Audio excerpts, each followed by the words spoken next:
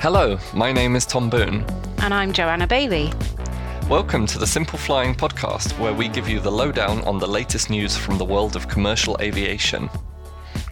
Now, let's get on with the show. Coming up in today's show, a St Patrick's Day surprise from Etihad, and Emirates suspends flights, reinstates them, only to cancel them again. I'll take a look at how to fly a lit flame halfway around the world, and we'll look at borders closing and what to do if you're stuck overseas. Finally, we'll round it off with a light-hearted story in our usual fashion. So, let us begin.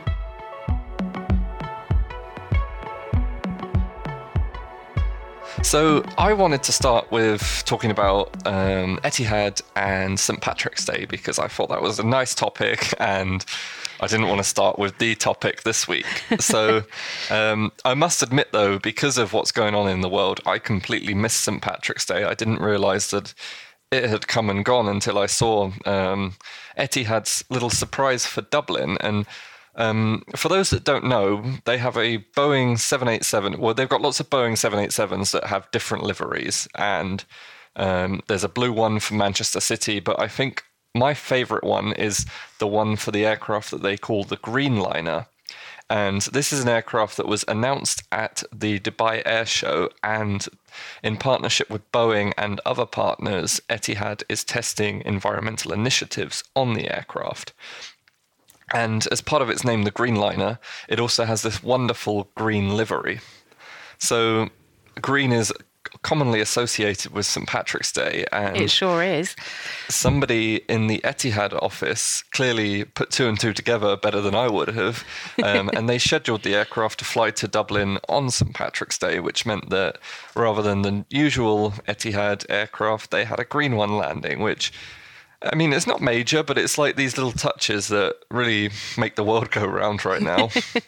Yeah, it gives us some light relief from the topic of the day, really, doesn't it? Yeah, and it was interesting because the flight itself didn't actually give anyone enough time to party there because it landed, turned around and came back. However, it did fly the rotation the next day as well. So theoretically, passengers could have flown from Abu Dhabi to Dublin on the morning of St Patrick's Day, partied the night away in Dublin, and then flown back to Abu Dhabi the next morning. Were the bars still open then in Dublin, or had they already closed them? I don't know. I think they were open, but don't quote me on that. But it's lucky that it happened when it did, because it wouldn't be able to happen now. And I think you could tell us a bit more about that, Jo. Yeah, absolutely. Well, we've seen a number of travel bans being imposed across the world in response to the coronavirus. One of the more interesting situations we had over the weekend was the problem with Emirates. And now Emirates is quite a unique airline in that it doesn't have any small aircraft. So while we've seen other carriers kind of downsizing the aircraft on certain routes to cope with the lack in demand, Emirates doesn't really have this choice. You know, it only operates the A380 and the 777.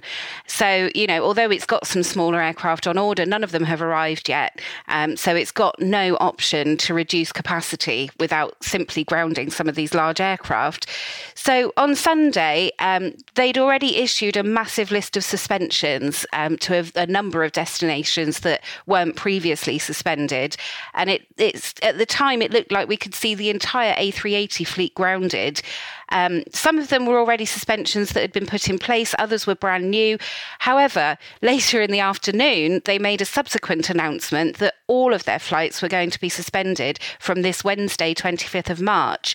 At the time, it said only Sky Cargo would continue. So obviously to keep the goods flowing around the world, but passenger flights were going to stop. However, yet another hour later, they made a complete backtrack due to requests from governments and customers to continue to operate some passenger flights. So at the time, it said it would maintain flights to the UK, Switzerland, Hong Kong, Thailand, Malaysia, the Philippines, Japan, Singapore, Australia, South Africa, the USA and Canada. That was the latest that we had from the airline, and that was kind of quite late yesterday. However, this morning, we've now heard that the UAE has banned all flights, including transit passengers. So effectively, that's going to go into place from Wednesday, so less than 48 hours from now. And I must apologise if you're listening to the podcast on Thursday and thinking, gosh, this has all changed again, because things are literally changing on a minute-to-minute basis here. But the latest we have is that no flights will be allowed to take off or land for a period of 2 weeks from Wednesday. So obviously, this is not just affecting Emirates, it's also Etihad, who are looking to ground their entire fleets for a period of 14 days. Obviously, this is a bit of a disaster for those airlines. Previously, they were allowed to operate transit flights. So a lot of people would connect through Dubai to go on to other places, east or west. But now that transit is no longer in operation. So it's effectively shut those airlines down. In other news from Emirates, they're reducing salaries by between 25 and 50%. And Tim Clark and Gary Chapman, who's the CEO of Donata, they're not taking any salary at all for 3 months. So, well, that's good. They're doing everything they can. And, it's great to see airline executives leading the way and saying, look, I'll go without so that we don't have to lay off too many workers. But really, this is a huge, huge blow for connectivity around the world. Those are big airlines that really provide a lot of the connectivity between East and West. But as I say, it's not affecting cargo flights, which is kind of essential to the world right now, as we're all worried about food supplies and things like that. So not entirely a terrible situation. Well, I did see that on a slight side topic there, American Airlines has been operating its first solely cargo flights for almost 40 years, I think. Wow. They've been flying to Frankfurt, and I saw one take off just now.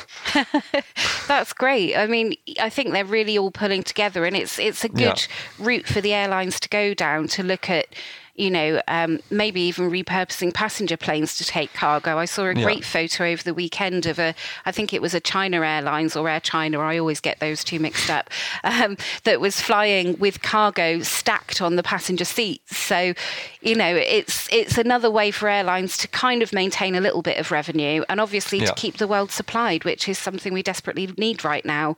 Yeah, exactly. Well, while you're talking about keeping people apart, I want to talk about something that's bringing people together, hopefully, this summer. And that is the Olympic flame, because I am massively getting into Olympic fever over here, hoping that it doesn't get cancelled. Not selfishly, like if it gets cancelled, it gets cancelled, but it would be a shame. It is kind of a highlight once every 4 years, isn't it? So. Well, I mean, like a lot of people are like, "Oh, the Olympics," but I'm like, "Oh, the Olympics." So, I think since going in London 8 years ago, that sort of ignited a flame in me for the Olympics. Oh, Tom, you should work for Hallmark. That could go on a Valentine's Day card. Anyway, so. Flames and aircraft don't usually go together, as you well know. But every 4 years, or even every 2 years, because of the Winter Olympics as well, the Olympic flame has to travel around the world. And I mean, for Greece to London, say, it could have perhaps gone by land because that's not a huge distance. But when you're talking about sort of like halfway around the world to Japan, there's really no practicality to it traveling via either land or sea. And that's where aircraft come in. So Japan Airlines this week flew to Athens to collect the flame. And I thought that was nice because Japan Airlines had the plane, but they also included ANA. So there were crew from ANA. And, that's nice. They were included on the planning. And a really geeky fact here that I absolutely love. Tokyo last held the Olympics in 1964. So the flight from Tokyo to Athens was flight JL1964, and then the return flight was JL 2020. Amazing. That was really some thought went into those flight numbers, didn't it? That's so cool. Yeah, it's just like the Green Liner in Dublin. It's just, who thinks of these? But anyway, the flame was lit in Greece, and despite the worries in the world, it still flew on to Japan, and it's there now, and I believe the torch relay is going ahead. And I wanted to talk a bit about how you fly a flame safely, because it doesn't seem logical or safe at all. But yeah, we'll find out. I'm unsure exactly of the precautions that Japan Airlines used. However, I do know a bit about BA when they flew the Torch in 2012. So they put the flame into 3 different miners' lamps. And obviously, the point with the flame is that it doesn't get extinguished between leaving Greece or being lit in Greece and the end of the Olympics. So I think this is kind of why you've got 3, because it's kind of a redundancy. If there's a problem with one of the flames, you can put it out and you've still got 2 backups. That's a good idea. It would be a disaster if they got there and somebody accidentally snuffed it out. Yeah. So they end up in these little tin boxes in London. They looked a bit like miners' lamps, and BA basically built these special flame holding tables and put them in seats 1A and 1B. Ooh, first class, nonetheless. Well, you'd think business, but if it was in Club Europe, then it wouldn't have been in 1B because that would have been blocked out. So anyway, this was an A319 that they'd given a lovely special livery to, and in seat 1C there was a special police officer sitting who was also trained as a fire marshal. But it's not just BA that's had this honour. It's usually every flag carrier of the nation hosting it. So in 2008, Air China had the honours, and in 2016 it was LATAM. And the flame has even flown in an Air France Concorde in December of 1991. Cool. But the thing that I thought you'd like, Joe, is that in the UK, as part of the Torch relay, a Flybe Dash 8 even got to carry the flame. That really brings back memories. That must have been really cool for Flybe to have that honour. Yeah, I imagine. But that's kind of me all Olympicked out now. Should we go back to terrible, sad news? Yeah, unfortunately, I get all the fun topics today. So, yeah, back to the bad news. That was an interesting interlude. Thanks, Tom. So we mentioned this morning that the United Arab Emirates is banning all travel, but there's been many other locations that are banning not just arrivals, but also transit passengers from some of the world's biggest hubs. So earlier today, Hong Kong has announced it will ban all arrivals to the city, including those that wish to transit through Hong Kong International Airport. So that ban is going to come into place from Wednesday, from midnight onwards, and it's in place for a period of 14 days. So any passengers who arrive on flights to Hong Kong that are not residents are going to be barred from entry. The only exemption to that is people with the workers' pass, who also are considered to be kind of key workers, so in healthcare or vital services. So as well as Hong Kong and the UAE, we've also seen similar bans put in place by Taiwan and also by Singapore. Now, obviously, Singapore is a major hub, particularly for travellers from Europe getting down to Australia. But then again, Australia is not keen on having new arrivals from Europe right now. So all those flights are just going to stop. They're just going to have to ground fleets.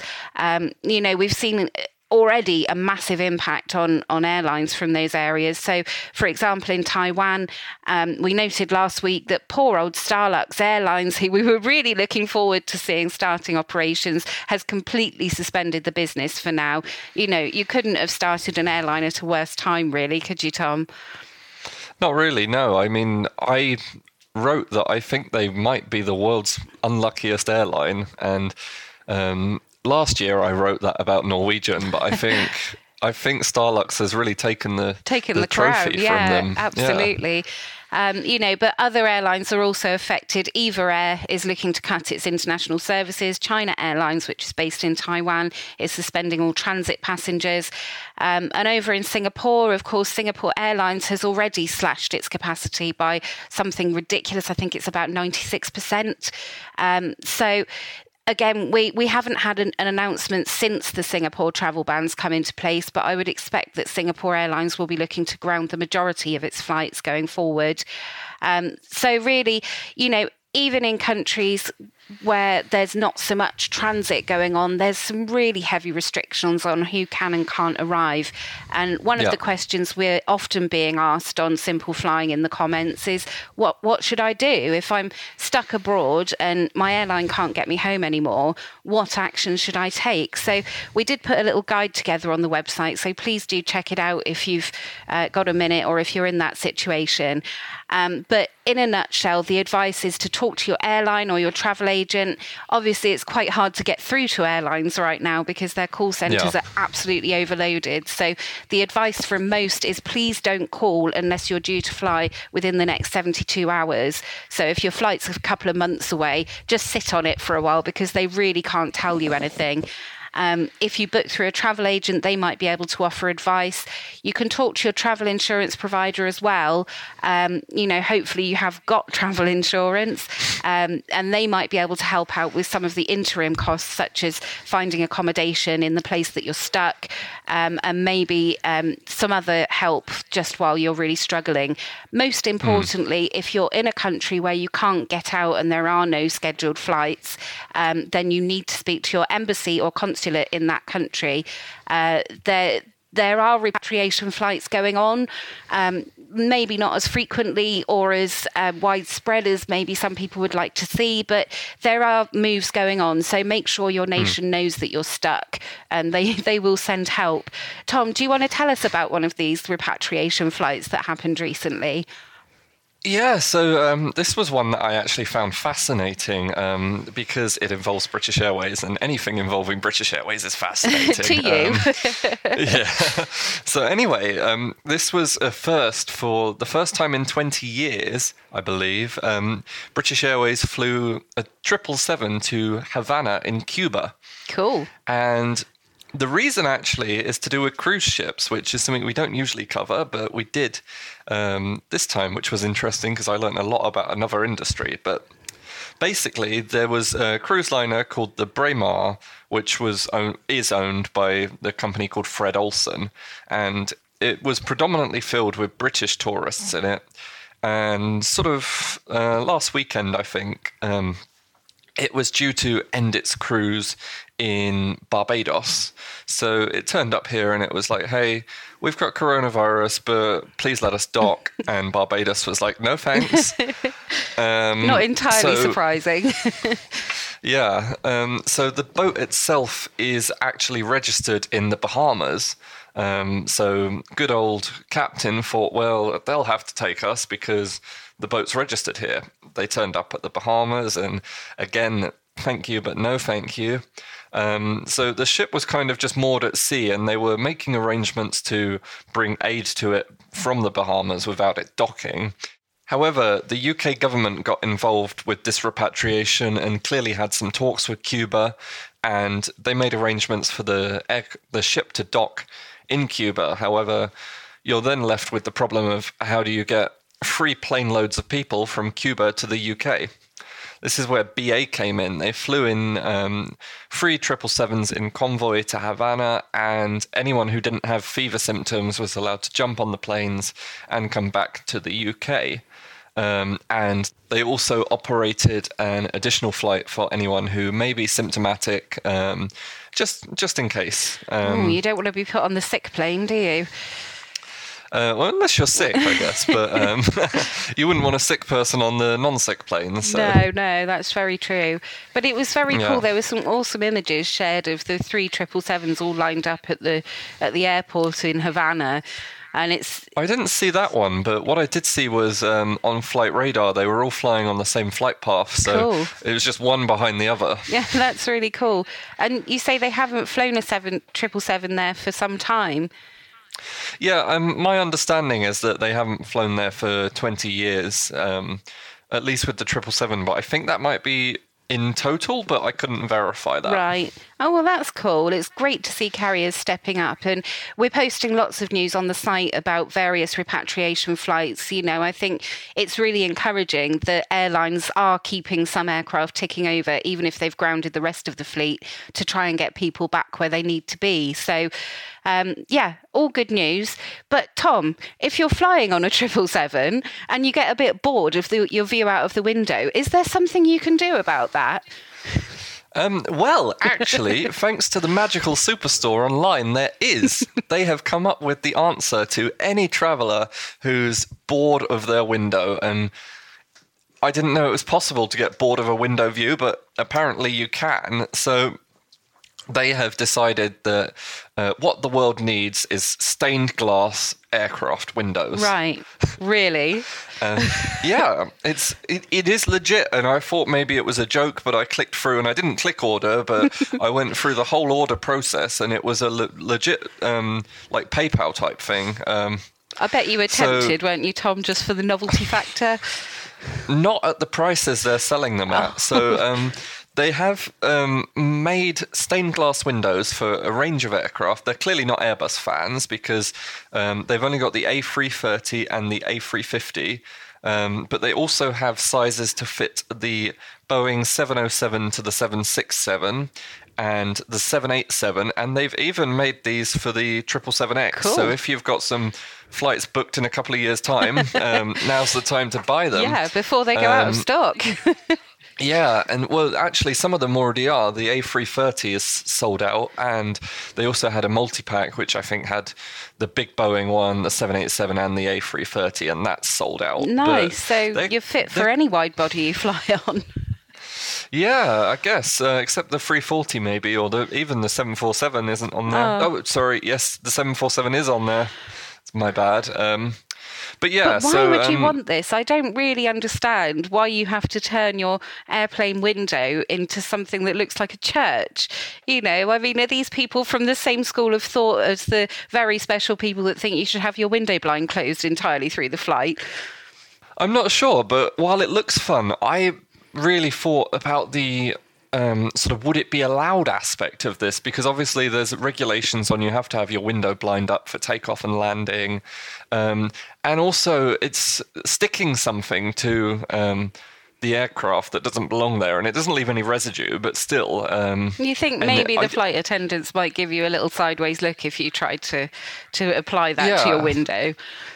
I mean, you could rip it off quicker than pulling the blind down, but it does seem like a little bit of a weird grey area. And I did actually contact the 6 big carriers about this because I was curious. And Delta told me that they didn't want to answer the question. Oh. Southwest told me they'd look into it and never got back to me, and the other 3 just didn't get back to me. So I guess we'll never know. I guess they've got other things on their mind at this point in time that may be worth asking the question again at some point. But it seems a bit frivolous, and they're awful expensive. But hey, if you fancy pimping your aircraft window, then clearly this is the way to go.